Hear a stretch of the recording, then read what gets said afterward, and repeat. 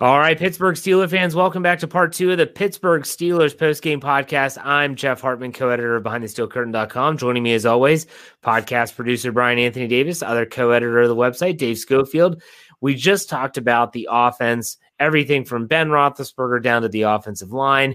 Now it's time to diagnose the defense. But gentlemen, the defense, real quick. Let's do it. I want to get your knee-jerk reactions on just the defense before we go into specifics, because we kind of do that at the top of the show. We'll do it at the top of the second part. Brian, we'll start with you. What's your knee-jerk reaction after this loss? I thought the defense in the first half of that game locked it down, did everything they could do despite all the problems. Then they saw the pick six, and I was like, oh my gosh, what are we doing? And then they felt the pressure. They came back. They came back after the half. Here comes Buffalo finding Diggs, and they started to gut him. And the problem was for the defense was they couldn't stop that. But they have so many people gone from it. I thought they played valiant, and it's really hard for me to completely rip this defense whatsoever. I thought they stepped up, did what they could. They ended up giving up 2 touchdowns in this game. Yeah. What about you, Dave? Knee-jerk reaction on the defense? They were doing everything they could until they were just let down by everybody else. I mean, that includes special teams, because next thing you know, Buffalo's getting decent starting field position off of kickoffs and and things of that sort. I mean, the defense went from only giving up a field goal in the first half to then trailing coming out of the half because of what the offense did. Then what's so frustrating is when you come out of halftime, what do you see right away? You see how teams adjust at halftime. And you saw Buffalo go 8 plays for 68 yards and a touchdown. You saw the Steelers go 3 plays for -9 yards and a punt. Yeah. The defense was just, it feels like 2019 all over again. They're asked to do too much. Absolutely. Yep. You guys hit the nail on the head there, but let's get started on our grades here with the defense. We always talk about things in phases. So let's do the run defense first. The Buffalo Bills rushed for 104 yards. Zach Moss had 43. Singletary had 32. Josh Allen had 28 of his own. And then even Stephon Diggs was credited with 1 yard. Guys, how do you grade the rush defense in this game? Start with you, Brian. You know what? I am not going to penalize them for what happened in the last drive of the game, because really they gave up. I bet you they gave up close to half those yards in that last series that still didn't culminate in a touchdown. I thought the rush defense was really good up until, like I said, that last drive. They were completely gassed. They were gutted. They just saw an interception. There was really. I'm going to excuse that, and I thought they had a pretty good game, stopping Moss and Singletary. What about you, Dave? Yeah, I pretty much have the same feelings as Brian. I'll mirror everything he said. What was your grade? What was Brian's grade? Oh, did I get? I don't know that he did. You said knee-jerk reaction, so I didn't even give a grade. Yeah. But you know what? Let me go ahead and give them a B-, because remember, they did this without Spillane and Vince Williams. So rush defense, I'm going to give them just an even B. I mean, yes, they gave up over 100 yards collectively, but nobody for more than 50. And it's just, like I say, they're being asked to do too much. They're being asked to carry the team. They're being asked to be on the field all the time. Yeah. You're asking a lot. Yeah, absolutely. I'm going to give them a, we'll say a C+. But like Brian said, without Spillane, without Vince Williams especially, you're without 2 guys that know the system, that have been playing together now almost the entire season. So, definitely a big issue. Now let's go to the pass rush. The Steelers did get to Josh Allen 1 time. It was the only sack they had, and I say the Buffalo Bills had been giving up a lot of sacks.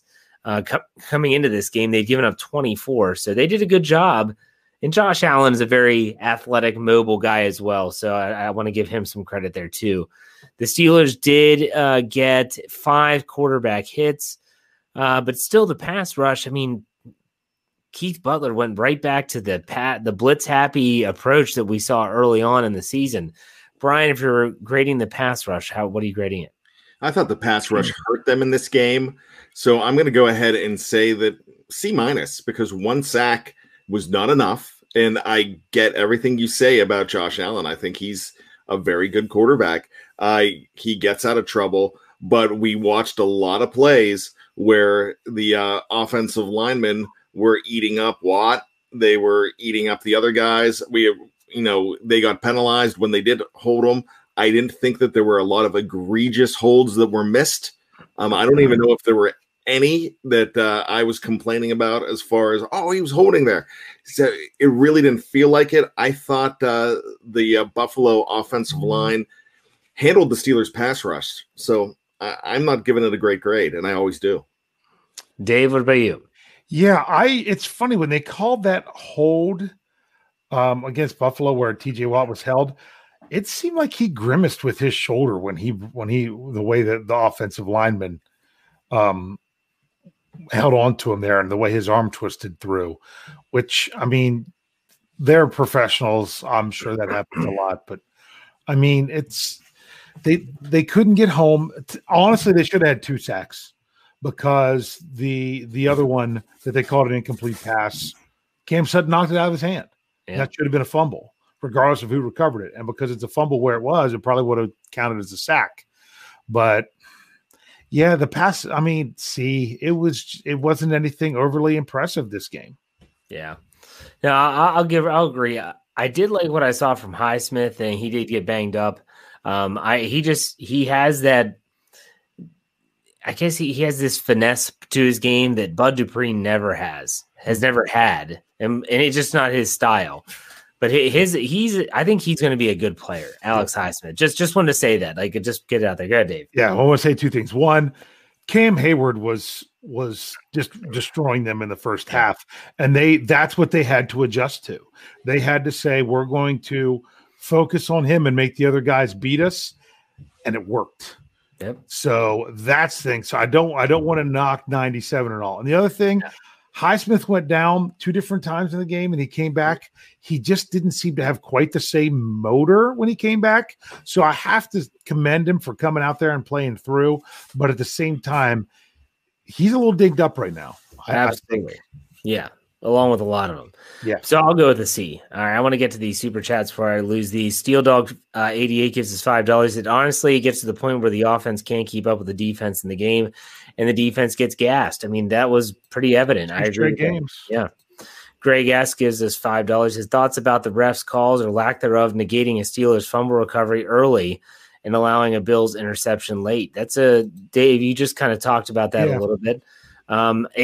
I thought it was at least worthy of a challenge. The problem is if there's no clear recovery for the Steelers, and you can't call it a clear recovery because it wasn't recovered before they blew the whistle. You know what I'm saying? So because once they blow the whistle, they can say, well, players aren't going to dive on the ball. So since there was no clear and obvious recovery, it would have been futile because they wouldn't have got the ball for it. So it was basically a bad call from the ref that couldn't be corrected. And let's be honest, I mean, we can nitpick calls. We can call. I could talk about the Mondo roughing the passer penalty, which was, I don't know what they expect him to do in that situation, but I mean, I guess he brought in a rules expert. He's like, it wasn't late, and he didn't hit him somewhere he wasn't supposed to. I didn't know if he was supposed to put a pillow down. He says to put a pillow down and have a blanket ready so that he can cover him up. I'm not sure, but this officiating crew was sketchy the whole game, where they were throwing late flags, like on the James Washington. It was a good no call, I thought, but man, it was bad. It was bad. Let's hear it. Runner Delgado gives us $4.99. He said, I'm late to the show. Don't know what's been discussed, but does it seem more like Big Ben has an elbow problem or are calls from the offensive coordinator? I think it's an offensive problem. Yeah. I'm not buying the whole Ben's arm is the issue thing. But that's I think it's multiple things. Yeah. And that's what makes it difficult. Greg gives us $5. His goal should be to have the division locked up by week 17 and rest. Zero difference between 2, 3, and 4 seeds, especially if the Ravens are 7. Don't want to see them again. At this point, it doesn't matter who the Steelers play. I mean, at this point in time, it's going to be tough sledding no matter who they play in the playoffs. So the only thing that's comforting, I guess, is that the Steelers have locked up a playoff seed. So we'll put it that way. Let's go back to the box score and let's look at the pass defense. So Josh Allen threw the ball 43 times, 24 for 43, 238 yards, 2 touchdowns, 1 interception. I'm guessing that they're not calling the second takeaway an interception but a fumble, because I thought that would have been an interception. But he's only listed as 1, and Mike Hilton got him the first time. So that's interesting to keep that in mind. In terms of receiving, though, holy cow, Stephon Diggs, 10 catches for 130 yards and a touchdown. Cole Beasley, 5 for 41. Dawson Knox, 4 for 34. Gabriel Davis, 3 for 19 and a touchdown. At a moment where it seemed like the Steelers couldn't keep their feet because they were falling down all over the place, they also forgot to cover their best wide receiver in Stephon Diggs. Brian, let's grade the secondary. Go ahead. That's tough too. I got to tell you, I thought the secondary played a decent brand of football as well, but they got destroyed by who I think is a great receiver in Stephon Diggs. I've had an opportunity to watch him. I used to work right around where he went to high school, so I followed him in high school. And then when he went to Maryland, he is from about an hour from where we live. I think he's a very good player. When he got traded, a lot of people were saying that he was a problem, that he wasn't going to do anything in Buffalo. Even fantasy football drafters were afraid to go after him early, and they got a steal when they finally took this guy. He was phenomenal. He ripped them up, and there were some plays when Knox got loose. Even the Mike Hilton penalty. I was not mad about the defensive pass interference, because if it's not DPI, it's a touchdown. So really at that point Knox got free. You had Gabriel Davis. He got free. I just felt like where they started off very well, they fell apart in that second half. So, they didn't give up too much, but it's still a C performance. Dave, go ahead. Yeah, well, this one you almost have to grade it in 2 halves, because they were A in the first half. I mean, in the first half, the Bills had 68 passing yards, which means they had 170 in the second half. Yeah. Which I think they went over 68 the first 2 drives of the second half, well over that. I'd have to break it down drive by drive. So it was the Bills made adjustments. And how do you not make sure you're covering the other team's best weapon? I mean, I know the first one where I thought it was a bit of a push off that caused him to slip, but I don't know that it was egregious enough to call. I'm not saying it was a terrible call. I'm also saying that if they would have called it, I don't think they could have argued it. But yeah, they just kind of let Diggs run all over him, and that became an issue. So overall, so I would say it was an A in the first half and a D in the second half. So I guess I'll go with a C+ overall, which is somewhere in the middle.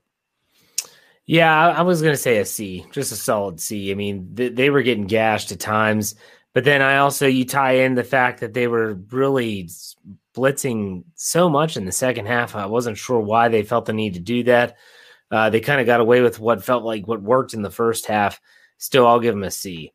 Guys, I agree with this. Matthew says gives us $2. Was it just me, or was the turf extra slippery? I mean, it was snowing. Yeah. I mean, that's kind of what you expect when it's snowing. Yeah. All right. So let's take some time here. Let's talk a little bit about the team in general. Mainly, we can talk about coaching if you want. I'm going to start this thing off with how I felt that this game started off so poorly. And these are the things that we talk about all the time as things that the Steelers are not good enough to get over. So let's go all the way back. Opening kickoff. What happens? Ray catches the ball about halfway deep in the end zone, and it seemed like 10 players on the Steelers team didn't think that he was going to bring it out, and he does, and the Steelers get the ball starting at their own 10-yard line. So instead of at the 25, they're at their own 10. What happens on the first play? Drop to Deontay Johnson. I mean, it couldn't have started any worse. The Steelers haven't scored what was the stat? Someone sent it to me on Twitter. I'll have to try to find it.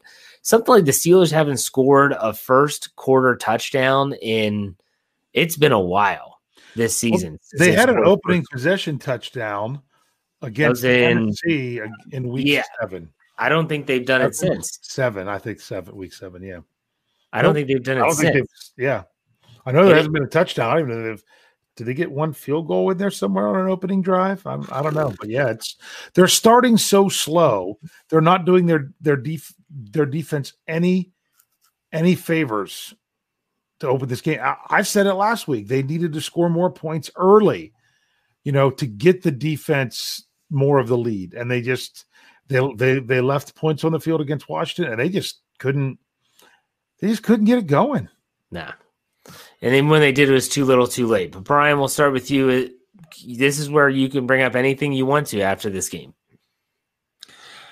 Well, you're absolutely right about Ray. I think if you start off at the 25-yard line, you might be looking at a little bit of a different mindset. That's a big difference. I thought it was ill-advised to come out, and I usually don't have a problem when guys come out. But he was really, he was back there, and that was just a bad decision. Then as soon as you have that first play that becomes a drop, it's here we go again. And we talked about it earlier. You would have thought that would have been cleaned up way before you have to bench these guys. So, Chris Collinsworth is saying, well, they're going to go back to him. But with 2 drops, that's a huge deal.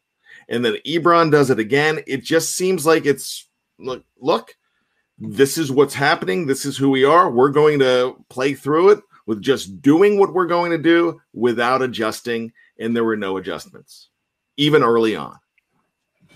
Dave? I'm going to say something that's probably going to really surprise you guys. This is on Mike Tomlin.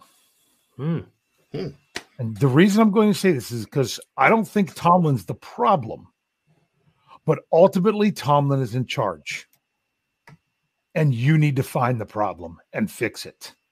If the problem is one of your coordinators, you need to fix it. I'm not saying fire people in mid-season when you're 11-2. I'm saying make them fix it. If it's a problem with players, fix them. If it's a problem with whatever, fix it. That's why I don't think the problem is Mike Tomlin, but the solution has to be Mike Tomlin. That's why it's on him. This is on him. You've got to, it's not about loyalty to your other coaches. If they're not getting, just like the guys who dropped the ball and, Deontay Johnson doesn't play pretty much the rest of the first half after that. Wasn't it until after halftime until we played again? Yeah. Yep. Okay. Well, guess what? If he's not getting his job done, if guys that are being paid to catch balls aren't catching balls, like you said, that's a problem, then you're going to find someone else who can catch balls. Well, if guys that are being played to scheme up these things the way they're supposed to, and they're not, then you need to find someone else that does that. Now, they played bad against the Ravens. They still managed to get the win. All right. Then you play bad, especially offensively, against the football team, and you get your first loss of the season. You were put in a bad spot. Now it's time to bounce back. And it's not that they lost. It's the overall general performance, particularly on the offensive side of the ball, that is not getting the job done. He was Coach Tom was asked the question in the post-game press conference. Now you have until next Monday night to play. You've really struggled offensively. Is that enough time to fix it? He said, yes. All right. You know what I'm saying? Mike Tomlin, you said there's enough time to fix it. Then it's got to be fixed by Monday. You said it. Now do it. And yes, you're dealing with injuries. And yes, you're dealing with other things. You're dealing with probably worn out older players. Well, not worn out completely, meaning worn down over the course of the season, where these guys are kind of, they talk about rookie walls. You know who else hits walls? Veterans, because it's just a lot of wear on your body. And I'm going to go back to say it back in week 4. Wes, you were right. You were right. Having that bye thrust upon them in week 4 and not getting it later is having a toll on this team now. They managed to get through 11 weeks, but they just seem worn down. And guess what? There's nothing you can do about it. You can complain about it. You can say it's a bad thing, but you still got to show up out there and play the games. Yes, it stinks. So Mike Tomlin, you say it's going to be fixed by Monday. Fix it by Monday. You've got 3 games to get this back on track. And guess what? It's all about how you enter the postseason. I said it at the beginning when they were about 5 or 6-0. I said, this is a great start, but I'd rather have a great finish. Well, right now you've hit a bad spot. But finishing the season 3-0 can still be a great finish. And it's not just winning the games, it's how you play. So it's not about the wins, it's not about the losses, it's not about the seeding, it's not about the division, it's not about that. It's about playing better in these final 3 games. I like those points. Very good. Hard to disagree. Let's get to some super chats here. 39 Ball and Cookie gives us $2. He said, what the hell, Randy? 2 to J Sam and a deep shot. There were plenty of calls that made all of us scratch our head. Trust me. William Hall gives us $5. He said, rest the guys who need it till Cleveland and get ready for the Super Bowl run. I can't even think if there's a position that I would say to do that. You would immediately think Ben, but at the same time, you don't want your quarterback that rusty either. So keep that in mind. Machu gives us $2. Again, he says, I live in Hawaii and have no clue about snow. He's referring to the football field when we were saying it was snowing. So, well, that's a good problem to have. I wish I didn't know what snow was. Yeah. We're going to know this week, my friends. Yeah. Runner Delgado gives us $4.99. Said, if you don't agree with Dave, you're a moron. Ha ha ha. Dave is speaking. He's spitting wisdom tonight. Spitting wisdom for sure. Go ahead, Brian. Any final thoughts before we call it a show? I am a moron, but I do agree with Dave. And here's the thing. So we talked about, and I agree with everything he said about the comment about the week 4 bye, but that wasn't even a bye. That was not a true bye. They were still practicing. It was about not on having Friday. That's what it really comes down to. It's about that too. So I'm agreeing with everything you're saying. There's a lot of people talking about the Cleveland game already. You just read a comment about resting players. I took a lot of heat the other day for the rooting guide on the preview by saying you've got to root for Baltimore to beat Cleveland. If you want them to have any semblance of rest, you need the Steelers to win one more game and Cleveland to lose one more game. And if that happens tomorrow night, that makes it easier on Pittsburgh. It doesn't mean that they start resting now, because I'm not counting it as a win, but the Steelers' best opportunity to win a sure game could possibly be next week against the Cincinnati Bengals. If they win that game and Cleveland has a loss, the division is Pittsburgh's. Then you go into that week, because it doesn't look like you're going to have a bye in round 1 now. It just does not look like that's going to happen. And I'm really curious, and Dave, you could probably help me out with this.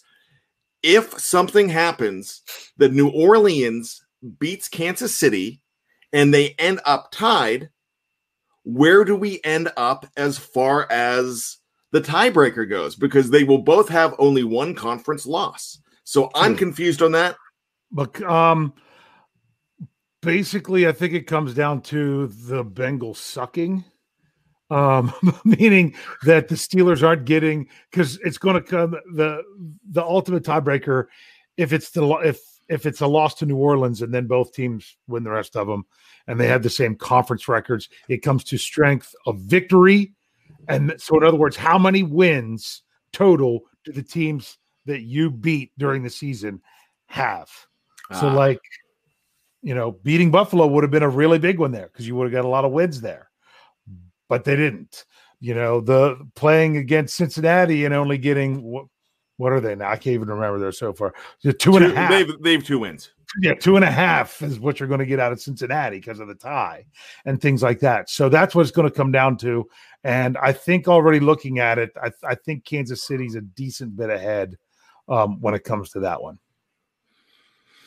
So there you go on that. So I'm going to finish up by saying that, yeah, you really have to root for Baltimore tomorrow night, no matter how dirty it seems. Don't worry about the fact that you don't want to face them in the playoffs.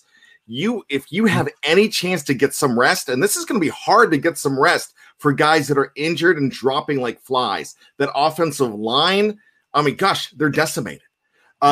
Really are right. I mean, really is right now. With losing 2 guys today. So, you've really got to look at, swallowing your pride and saying, yeah, go purple tomorrow night. Dave, any final thoughts? Final thoughts. Like I say, forget the 1 seed. That's not what needs to be the focus. The focus needs to be playing better. And what you're saying, it's, when it comes to just flat up resting guys, that's not really going to happen. But if guys are dealing with smaller injuries, they might be less likely to have them play with some of these games. It's bad right now, but it's only as bad until your next good game. So the question is, will Monday be the next good game that the Steelers have? That's really about all I could say. Is that this is a trend until it's not a trend, and guess what? It's going to be the trend until they stop it. So they either are going to start playing better or they're in trouble. You're in the playoffs. You don't have to worry about that like has happened the last couple of years. I know it's ridiculous. You're saying you start 11-0 and you're just saying, well, you're in the playoffs. The way this team's playing right now, they just have to worry about being able to they have to be playing better when they get there. Let's get to some super chats here before we call it a show. Wilson gives us $2 as y'all rock. As always, fire Fietner is the lesson. Yeah, a lot of people want people wanted Randy Fietner fired for years. Adam White gives us $5. There's going to be lots of room on the bandwagon now. Let's stretch our legs. Enjoy the home stretch. Thanks again for the commentary, guys. Thank you for the tip. These night games are awful. I hate them. And when the Steelers play poorly, it takes me time to kind of wrap my head around everything. Not to be just a shameless plug, but make sure you check out my Let's Ride podcast tomorrow at noon. I'm really struggling right now to kind of figure out what's going on with this team. And I will get myself together. I will get my thoughts in line.